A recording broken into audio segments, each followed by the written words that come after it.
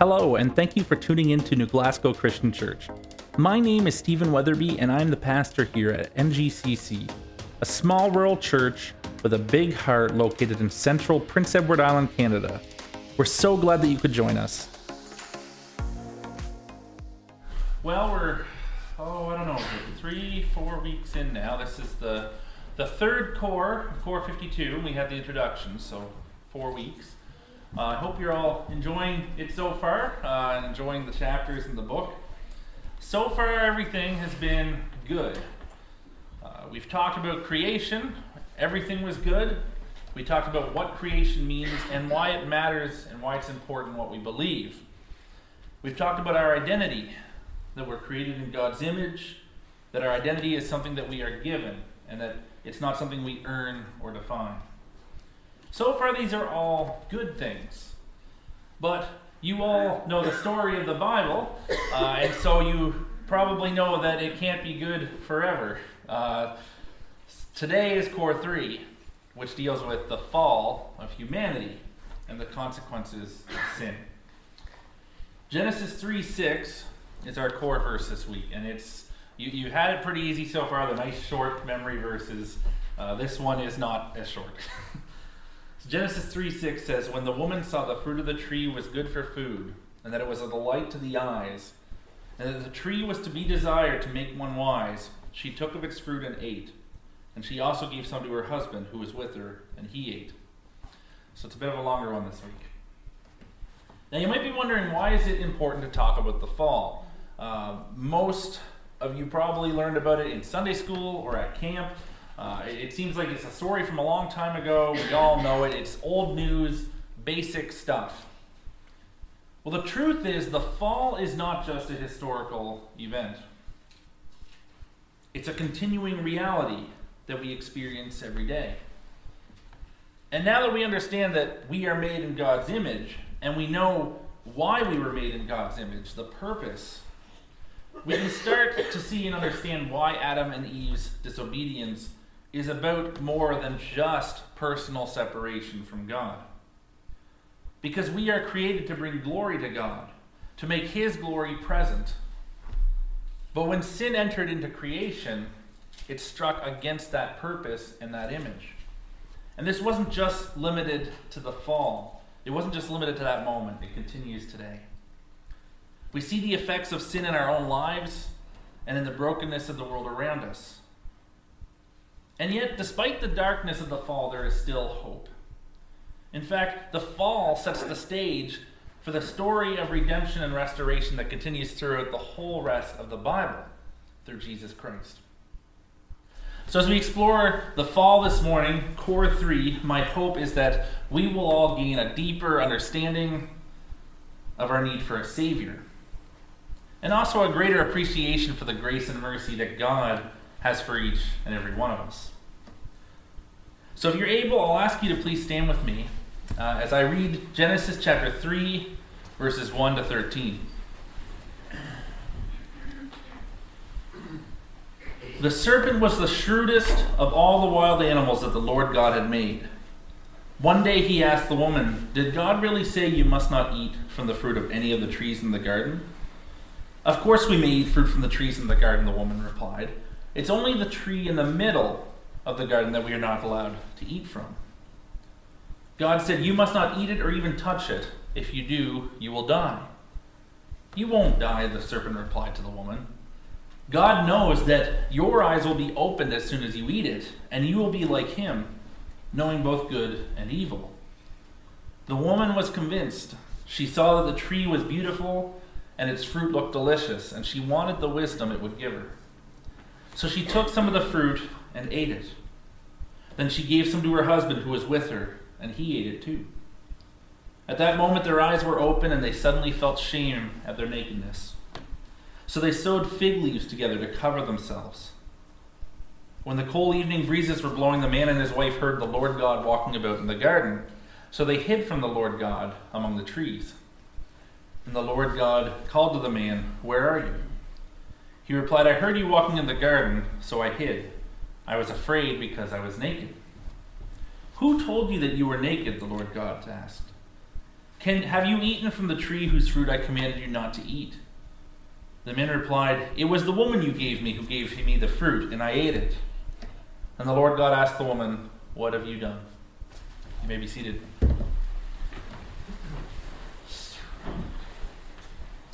All right, so up until this point, this moment in the Bible, there was no sin in the world.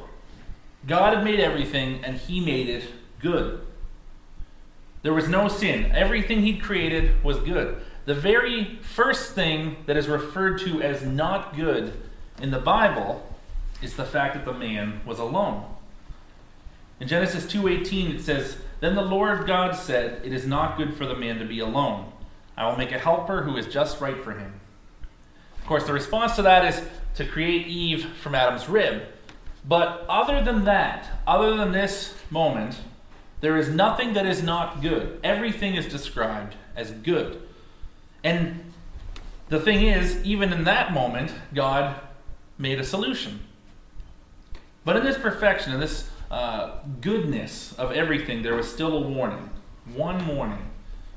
God gave a clear instruction to Adam in chapter 2, verses 16 to 17. The Lord God warned him, "You may freely eat the fruit of every tree in the garden, except the tree of the knowledge of good and evil. If you eat its fruit, you are sure to die." So everything's good, everything's in perfect harmony with God, and everything is working according to its intended design and identity. We don't know how long things stayed like this. It could have been a couple of days, it could have been 1,000 years, we don't know. Personally, I don't think it was a terribly long time, but I have nothing really to base that on other than my own opinion. It's purely speculation.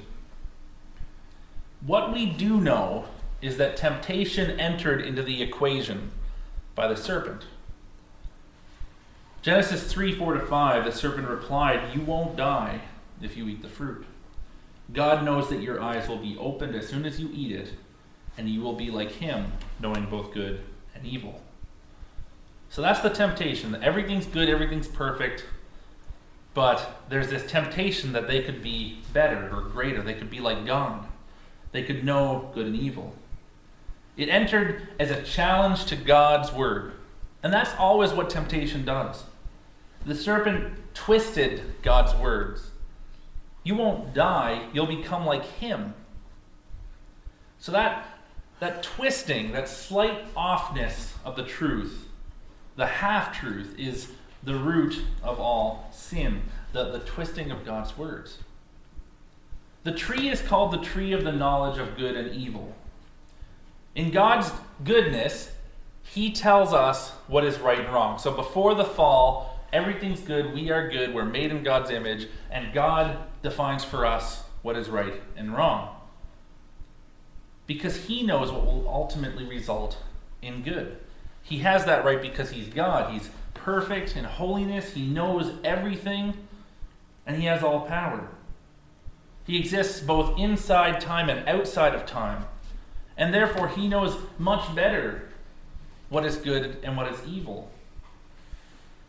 But that knowledge is what the serpent tempts Eve with. He says, God knows that when you eat it, you will become like God. You will know what is good and evil.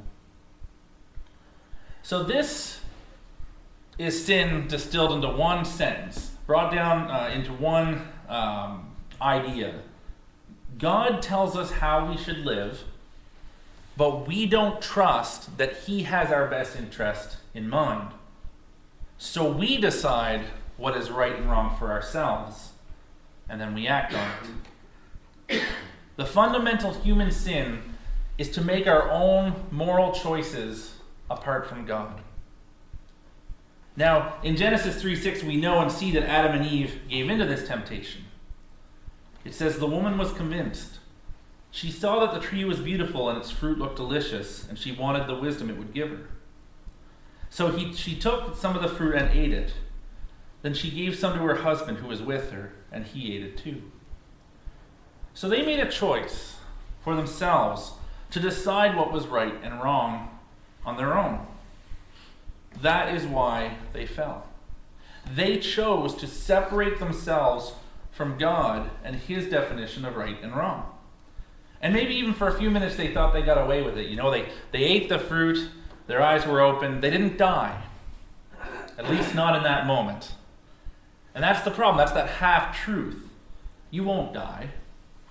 Now, Eve and Adam may not have fallen into a heap on the ground the second that they touched the fruit, but from that moment, both their lives and our lives and the trajectory of the entire world was set in a direction that would ultimately lead to death for them and us. But listen, many people will look back and blame Adam and Eve for our current state. And I understand why. We blame them for our separation from God. They did make that initial decision. But what you need to understand is that you would have done the same thing. You would have fallen too. You would have sinned. And if you want proof, I would say, look at your life. When I look at my life, I know I would have done the same thing. I would have sinned.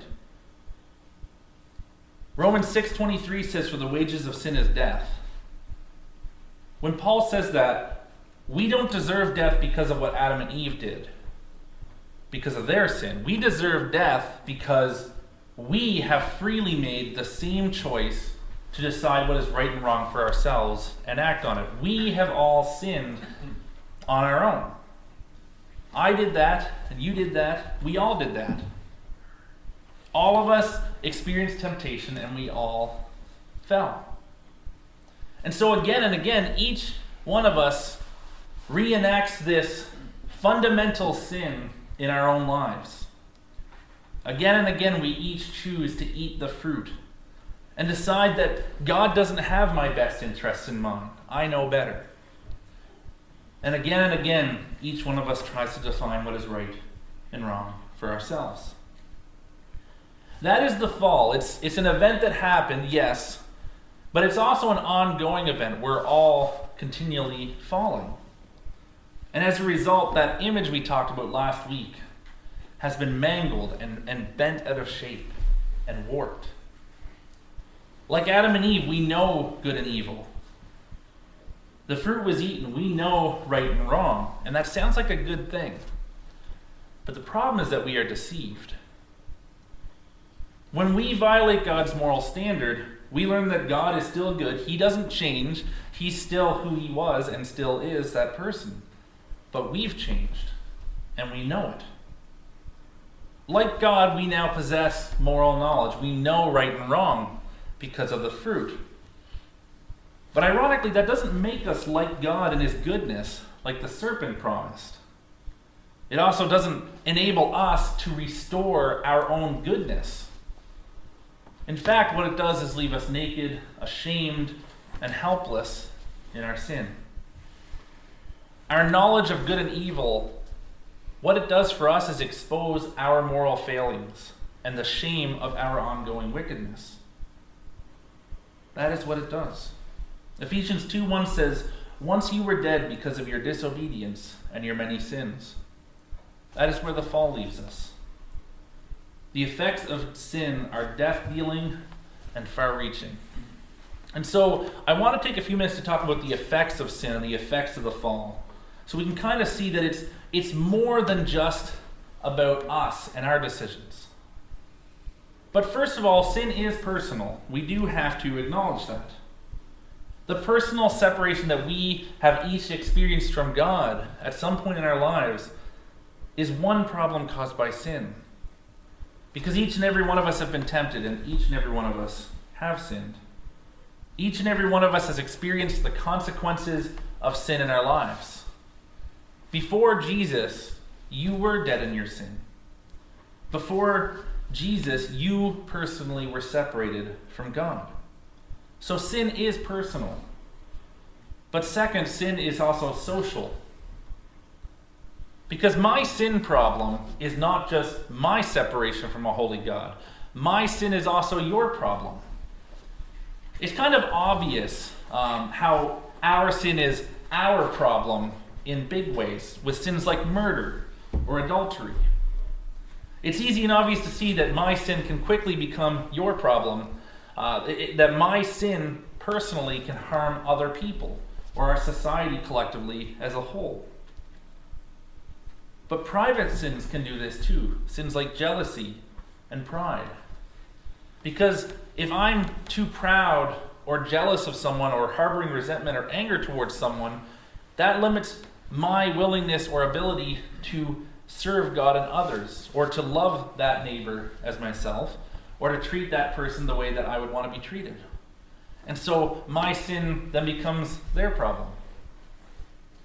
So sin is personal, sin is social, sin is also cosmic. In response to Adam's sin, God announces that the very ground has been cursed and impacted. In Genesis 3, verses 17 to 19, it says, "The ground is cursed because of you. All of your life you will struggle to scratch a living from it. It will grow thorns and thistles for you, though you will eat of its grains." And Paul in Romans 8:20 says, "Against its will, all creation was subjected to God's curse." All creation. So when I say that sin is cosmic, everything is under a curse because of our sin. Everything has been corrupted. Everything. And because sin is personal, social, and cosmic, it means that its effects are systemic. Its consequences are universal within every system. And that result, the result of this sin, personally, socially, and on a cosmic scale, is that there is a lack or loss of glory. Romans 1:22-23 says, "Although they claimed to be wise, they became fools, and exchanged the glory of the immortal God for images made to look like a mortal human being, and birds and animals and reptiles." In other words, going back to last week, we talked about how we're made in God's image and we are meant to bring glory to God. So when we sin, we voluntarily exchange or diminish our image-bearing capabilities when we turn from God to other things. We might not make physical statues to worship or make sacrifices like people used to, but our idols are as prevalent in society today as they were then. Idols like money, sex, and power. When we worship idols rather than God, we are swapping an encounter with God's glory for something that cannot fill the void. And when we make this exchange, and to be clear, all of us have made this exchange, including myself, all of us. At some point we have made this exchange. We no longer fully carry God's image to each other and to creation, but instead we become like the idols that we worship. Psalm 115, 5-8 says, "They have mouths but cannot speak, and eyes but cannot see. They have ears but cannot hear, and mouths but cannot breathe. They have hands but cannot feel, and feet but cannot walk, and throats but cannot make a sound. And those who make idols are just like them, as are all who trust in them." When we worship idols and make idols rather than worship God, when we choose sin over holiness, when we choose sin over other people, people in creation fail to receive God's glory through us. We're dishonoring God and diminishing His glory and rebelling against the image we're created in. That is the opposite of our purpose and identity.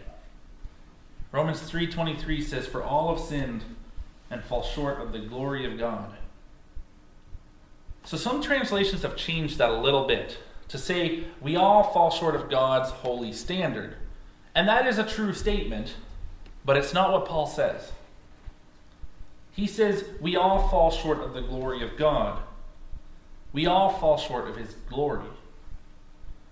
So this verse, it's about a personal failing, but it's also about more than that. We need the restoration that comes only through Jesus, so that we can once again be able to fulfill our purpose and identity. It's a restoration of our image-bearing capability. Now, to be clear, we never lose the image we're created in. That is given to us. But we lose our ability is not the right word. When we choose sin over God, we are no longer bearing that image to others. And that is what we are supposed to do. So as we conclude this morning, I do want to remind you that even though we are focusing on sin and the fall this week, God knew that we would fall. This isn't a typical sermon for me. It's very hard. It's negative because we're talking about the fall and sin, and so it's not really something I do often, and it's kind of a hard one for me to preach. And so I want to conclude by bringing us around and reminding you that God did know we would fall, and he knew that we would need saving and restoration. Genesis 3:15, he says to Eve, "I will put enmity between you and the woman, and between your offspring and hers. He will crush your head, and you will strike his heel." And this is, in most Christian scholarly areas, this is viewed as prophetically looking towards Jesus. Even in the moment that humanity fell, God promised us salvation. He promised that he would save us. He had a plan to save us from our own misguided self-rule from the moment that we fell. 2 Peter 1:3 says, "By his divine power, God has given us everything we need for living a godly life. We have received all of this by coming to know him, the one who called us to himself by means of his marvelous glory and excellence." Now again, while this is not probably one of the most uplifting of the themes we will be studying over this next year, it's perhaps one of the most fundamental and important for us to understand. Because to understand and truly know Jesus, we first need to understand why we need a Savior. So it's fundamental. It's something we have to know.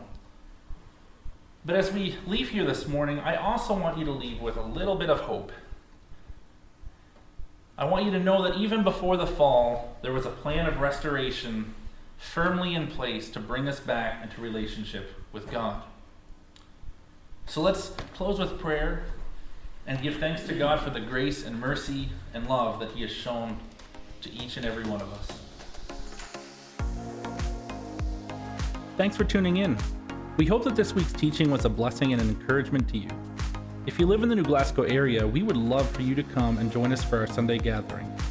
For information on service times, location, and more, check out our website at ngcc.ca. You can also find us on Facebook and Twitter. Thanks for listening and have a great week.